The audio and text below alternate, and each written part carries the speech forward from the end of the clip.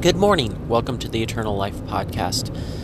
I'm your host, Jordan Peterson. Today I wanted to talk about something that kind of connected dots-wise between a couple podcast episodes I was listening to recently.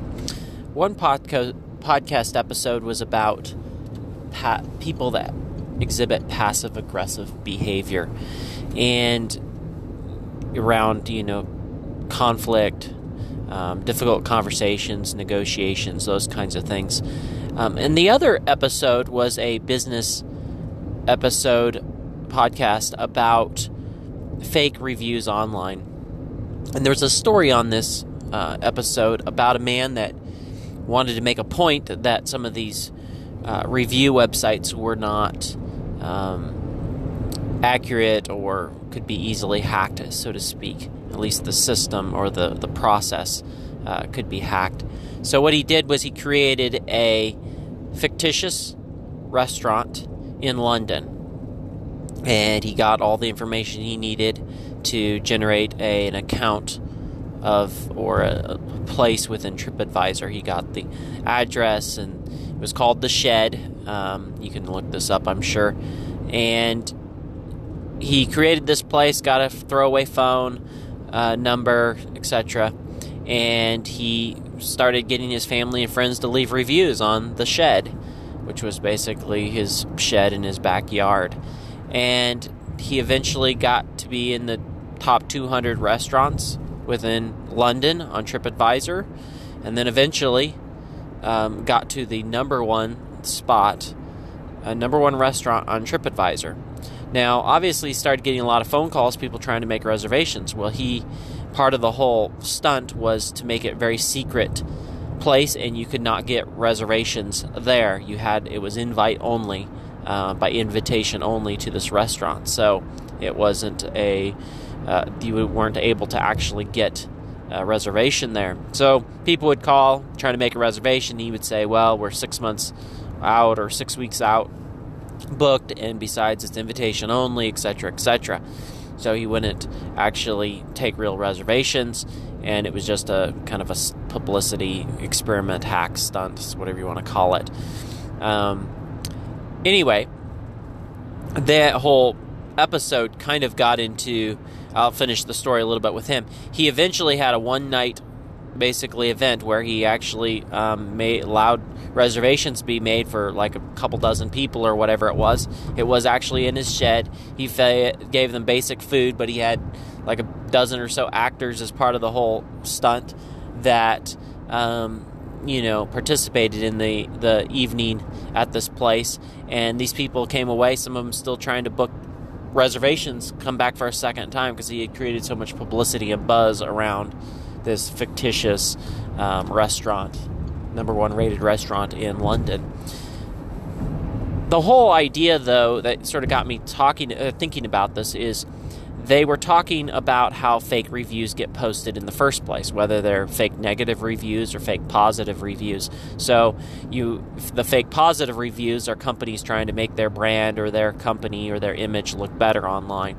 The fake negative reviews are many times a disgruntled customer, former coworker, or employee, former partner, maybe a spouse that's turned negative on the other owner, different things like that. Suppliers, partners, other situations where it's turned super negative, and so they just start leaving fake negative reviews about how horrible the brand or the company or restaurant is. It sort of got me thinking, though, about this whole passive-aggressive behavior. And these people are coming across and creating this, negative image of the brand or the company because they are upset about something that happened in the past. Now, on the surface, they're trying to just manage the fake reviews and deal with those fake reviews. But deeper down, there's a deeper issue with the company or the person or whoever the offended party is, because they've become offended somehow with the whole situation. They've become upset. Whether it was they didn't get enough pay or they weren't properly compensated, they some other way they were not treated what they thought fairly. Now, they may have been treated fairly, but in some way something went south, something went sour. And the surface problem is they're trying to stomp out the fake reviews, but I guess I'm approaching this or thinking about this from the business standpoint or the leader's standpoint within the organization about what are we doing on a daily basis to create trust, transparency, authenticity, and fairness to those we interact with, whether they're employees, team members, colleagues, the owners, partners, investors, suppliers, vendors, those kinds of things, our customers. What are we doing to treat them fairly and to make them feel valued? A lot of times we try to rush through the process, and if their wrong has been made, we kind of just brush it under the rug, so to speak, sweep it under the rug, and not deal with it.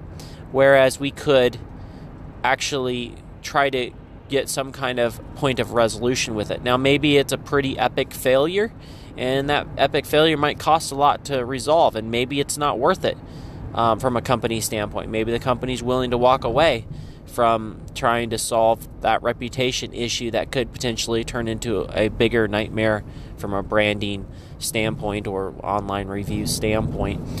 Anyway, it's just kind of a thought about what are we doing to manage our reputation, but more than that, what are we doing to allow for making wrongs right? Are we really going the extra mile? Are we putting the effort to make wrongs right? Whether that's within our family, within our community, within our work, wherever it is, are we making the wrongs right? Are we willing to forgive? Are we willing to move past something? Sometimes when there's hurts, there's issues on both sides. It's not a one-sided issue. One person hurt one, then another person hurt the other, and kind of just spiraled out of control, and people don't feel like they're being heard or valued or understood, and neither party wants to come to the table to forgive the other. There's an element of humility in that, and it can be challenging. As a leader, sometimes there can be something that goes wrong in a situation. Like I just had something recently with my team go wrong, and one team member got really kind of the short end of the stick and had to deal with the problem. And there was, you might say, multiple members within our team and our partner teams that might have had failures. But in the end, the goal for me is that I own the problem, that I own the mistake, and that I say this was my fault, that I will try to, review the scheduling, review the paperwork and the things better so that one of our team members doesn't get the short end of the stick. Maybe clearly talk about what we want to have moving forward as a team, what kind of support we want to provide to our customers, and what needs to be done to support that. But the root problem, if I just come in with the attitude of I'm going to try to fix the problem without really taking responsibility of it for the original issue, the team doesn't feel like, they just feel like it's another slap a sticker on this, and kind of we're just going to try to fix this without me taking a real responsibility and say, hey, I'm sorry, buddy, you had to, deal with such a rough issue and stay so late to deal with it, versus me just kind of blowing it off, say, oh, we're going to put this procedure in place, or this situation, we're going to fix it this way, without taking some kind of personal accountability, personal responsibility. Recently, I read the book, and I apologize, I did not turn my notifications off. My wife says I need to do that when I create these episodes. But recently I had a chance to read the book QBQ. Again, I've read it before in the past, and actually had a chance to meet the author recently. And the idea behind QBQ is the question behind the question. It's a lot about personal responsibility and taking ownership of situations and things. And so many times that can be hard. Humility is a difficult thing. To be humble, to admit we're wrong, that can be certainly a challenge. And that's why I think, kind of going back to a bigger picture element of this, is if we believe in God, a higher power, He can grant us or give us that humility, give us that grace, give us that strength to have personal responsibility and have humility and have the ability to admit our wrongs, to make things right, and to own up to the mistakes we make, even if it's mistakes from our team, but we are still taking that ownership element of things. Anyway, that's my thought for the day. I'll leave you with that.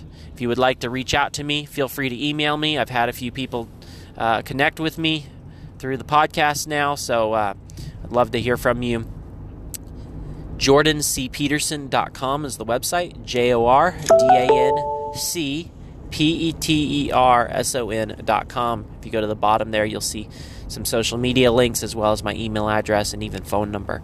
Feel free to reach out to me, send me a text message, give me a call, send me an email. Would love to hear from you. You can actually go to the Anchor podcast page for this podcast, and you can actually leave a voice message on there, voicemail for me as well. So thank you for listening, and I'll see you on the next episode.